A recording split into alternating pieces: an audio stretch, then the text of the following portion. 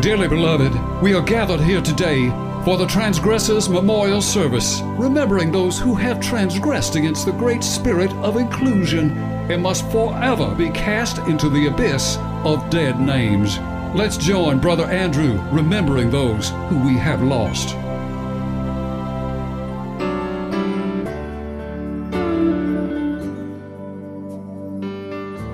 The first remembrance this week is for the Mattel Corporation for doing such a terrible job in its production of the theoretically inclusive but actually insulting Wilma Man-Killer Barbie.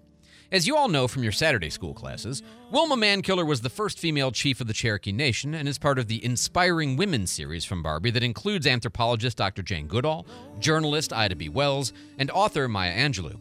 Although we, of course, applaud Mattel for seeking to uplift girls with these aspirational icons of female achievement beyond fashion and sexuality, what they have done to Chief Man-Killer is unforgivable.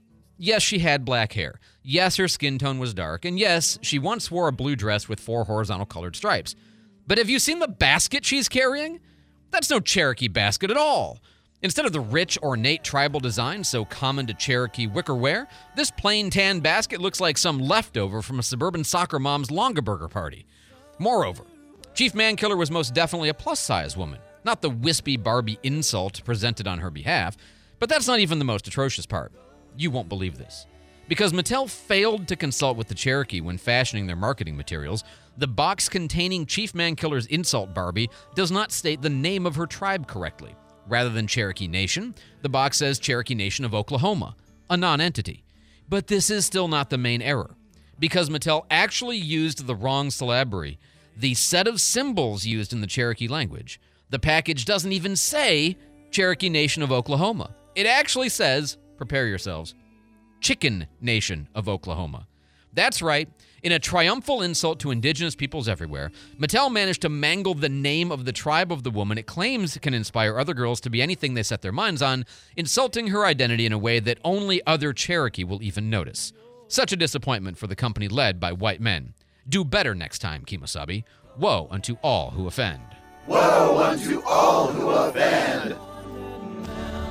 Second, the Washington Post, which just yesterday failed its workforce so colossally that they struck for one day and performed no journalistic work whatsoever. In response to the anticipated elimination of 240 positions from its 3,300-person workforce, 750 staffers walked off the job yesterday and refused to create content for one of the last remaining full-service newspapers in the country.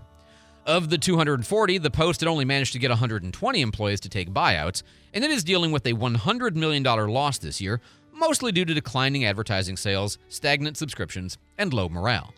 One of the key demands by the employees is that the Post raise wages in order to combat the cumulative effects of inflation and make people feel better about coming to work for a failing corporation. And it is here where we side with the journalists, of course, our othering in arms. Like so many unions before them, the News Guild lives by a simple truth. When the company that employs you is hemorrhaging money, the only right solution is to demand they raise wages for everyone, by using what we like to call fairy sprinkle dust money from the sky. The Guild really has this one right. Surely a company in a dying industry like newsprint can simply wave a magical money wand and just give people more dollars for the same work they weren't even willing to do yesterday. Right on, Washington Post staffers. Your understanding of basic economics shows you've really got the winning formula in the grasp of your ink-stained hands. Woe unto all who offend. Woe unto all who offend. Finally, our most lavish praise this week is reserved for the great People's Republic of California, where it will soon be illegal to sell children's toys without providing a gender-neutral section so that cisgendered kids won't be programmed with narrow traditional gender roles, and so that non-binary children will have a safe space to look for toys without having their identities microaggressed upon. Yes, as we have long complained, the gender apartheid practiced in toy stores is one of the most deeply offensive practices created by the patriarchy. For so long, they have coerced young boys into certain identities and industries, such as with their Nerf guns and G.I. Joes preparing them for a male-dominated military, their erector sets and Kinects reinforcing the idea that men are the builders and engineers, and their Hot Wheels and RC cars teaching them that men do the driving and women are trophies who are only capable of passengering. Meanwhile, little girls must go to their section of the store where they are prepared for lives built around man-baiting with starter makeup kits and glitter, domestic servitude with tea sets and easy-bake ovens, and maternity motherhood roles with American Girl and Barbie. Once you see the gender propaganda continuously assaulting our children, you see the wisdom of the California legislature. And yet, this new law still falls far short of our ideals.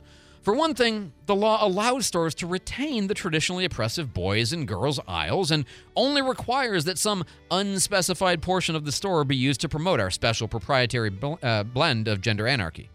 Only by outlawing gendered toy sections altogether can this problem really begin to be solved. Another inadequacy is that the law still allows toy makers to package and advertise their toys with clear gender bias in mind.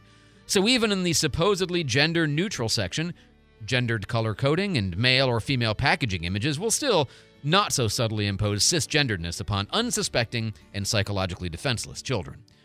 Moreover, the law only applies to businesses with over 500 employees, so basically Target, Walmart, and the like. But why do we only fight sexism in the big stores? Is gender justice not due to the child who enters a smaller store as well? Are gender non-conforming children only going to big box retailers? Surely not. Another flaw here is that this legislation really comes too late. It turns out that many toy retailers have already begun moving in the genderless direction on their own initiative and in response to market demands. But this is the worst part. Can you imagine a significant evolution toward gender equity being led by the free market responding to changing customer signals rather than by a top-down government mandate? The horror! And this is why we now call for Congress to immediately enact comprehensive toy reform. Let us assign all toys a gender-biased risk factor and impose a sliding tax scale that punishes patrons for buying highly gendered playthings, thus incentivizing toy retailers everywhere to thoroughly degender their wares. No more pinks and light blues for Barbie, no more phallocentric Tinker toys and Lincoln Logs, and no more boys-only pictures on the outside of Nerf rival boxes. But dear Othrin, let me draw your attention to the worst gender offender in the toy universe, Legos. We hereby call upon the Lego Corporation to undergo a complete transformation. We demand they develop bricks with female-friendly curves to replace the hyper-masculine straight lines and edges. We call upon them to use materials that are more soft and pliable like a woman's body rather than the manly hard plastic it uses right now. Finally, and most importantly, we demand Lego entirely redesign their iconic brick interconnectivity mechanism because it is so virulently homophobic. What could possibly be more heteronormative than an entire toy system based on the basic mechanism of inserting tiny studs into appropriately sized orifices? The very structure of Legos screams hostility towards lesbians and gays. No, dear Othrin, Lego must reform. They must develop a building system in which stud-on-stud adhesion and receptacle-to-receptacle attachment is just as strong as the current nub and tube design. Or shall our LGBTQIAS plus children continue to be told that their way of loving is less sturdy than that of their straight peers? Yes, if we really are to teach boys how to be girls and girls how to be boys, we must start with the structure of their playthings. So down with the gender binary, up with unisex toys, woe unto all who offend. Woe unto all who offend. And now, brethren, sisterin, and otherin, having been cleansed of these hurtful words, give each other the holy virtue signal, and go forth and transgress no more.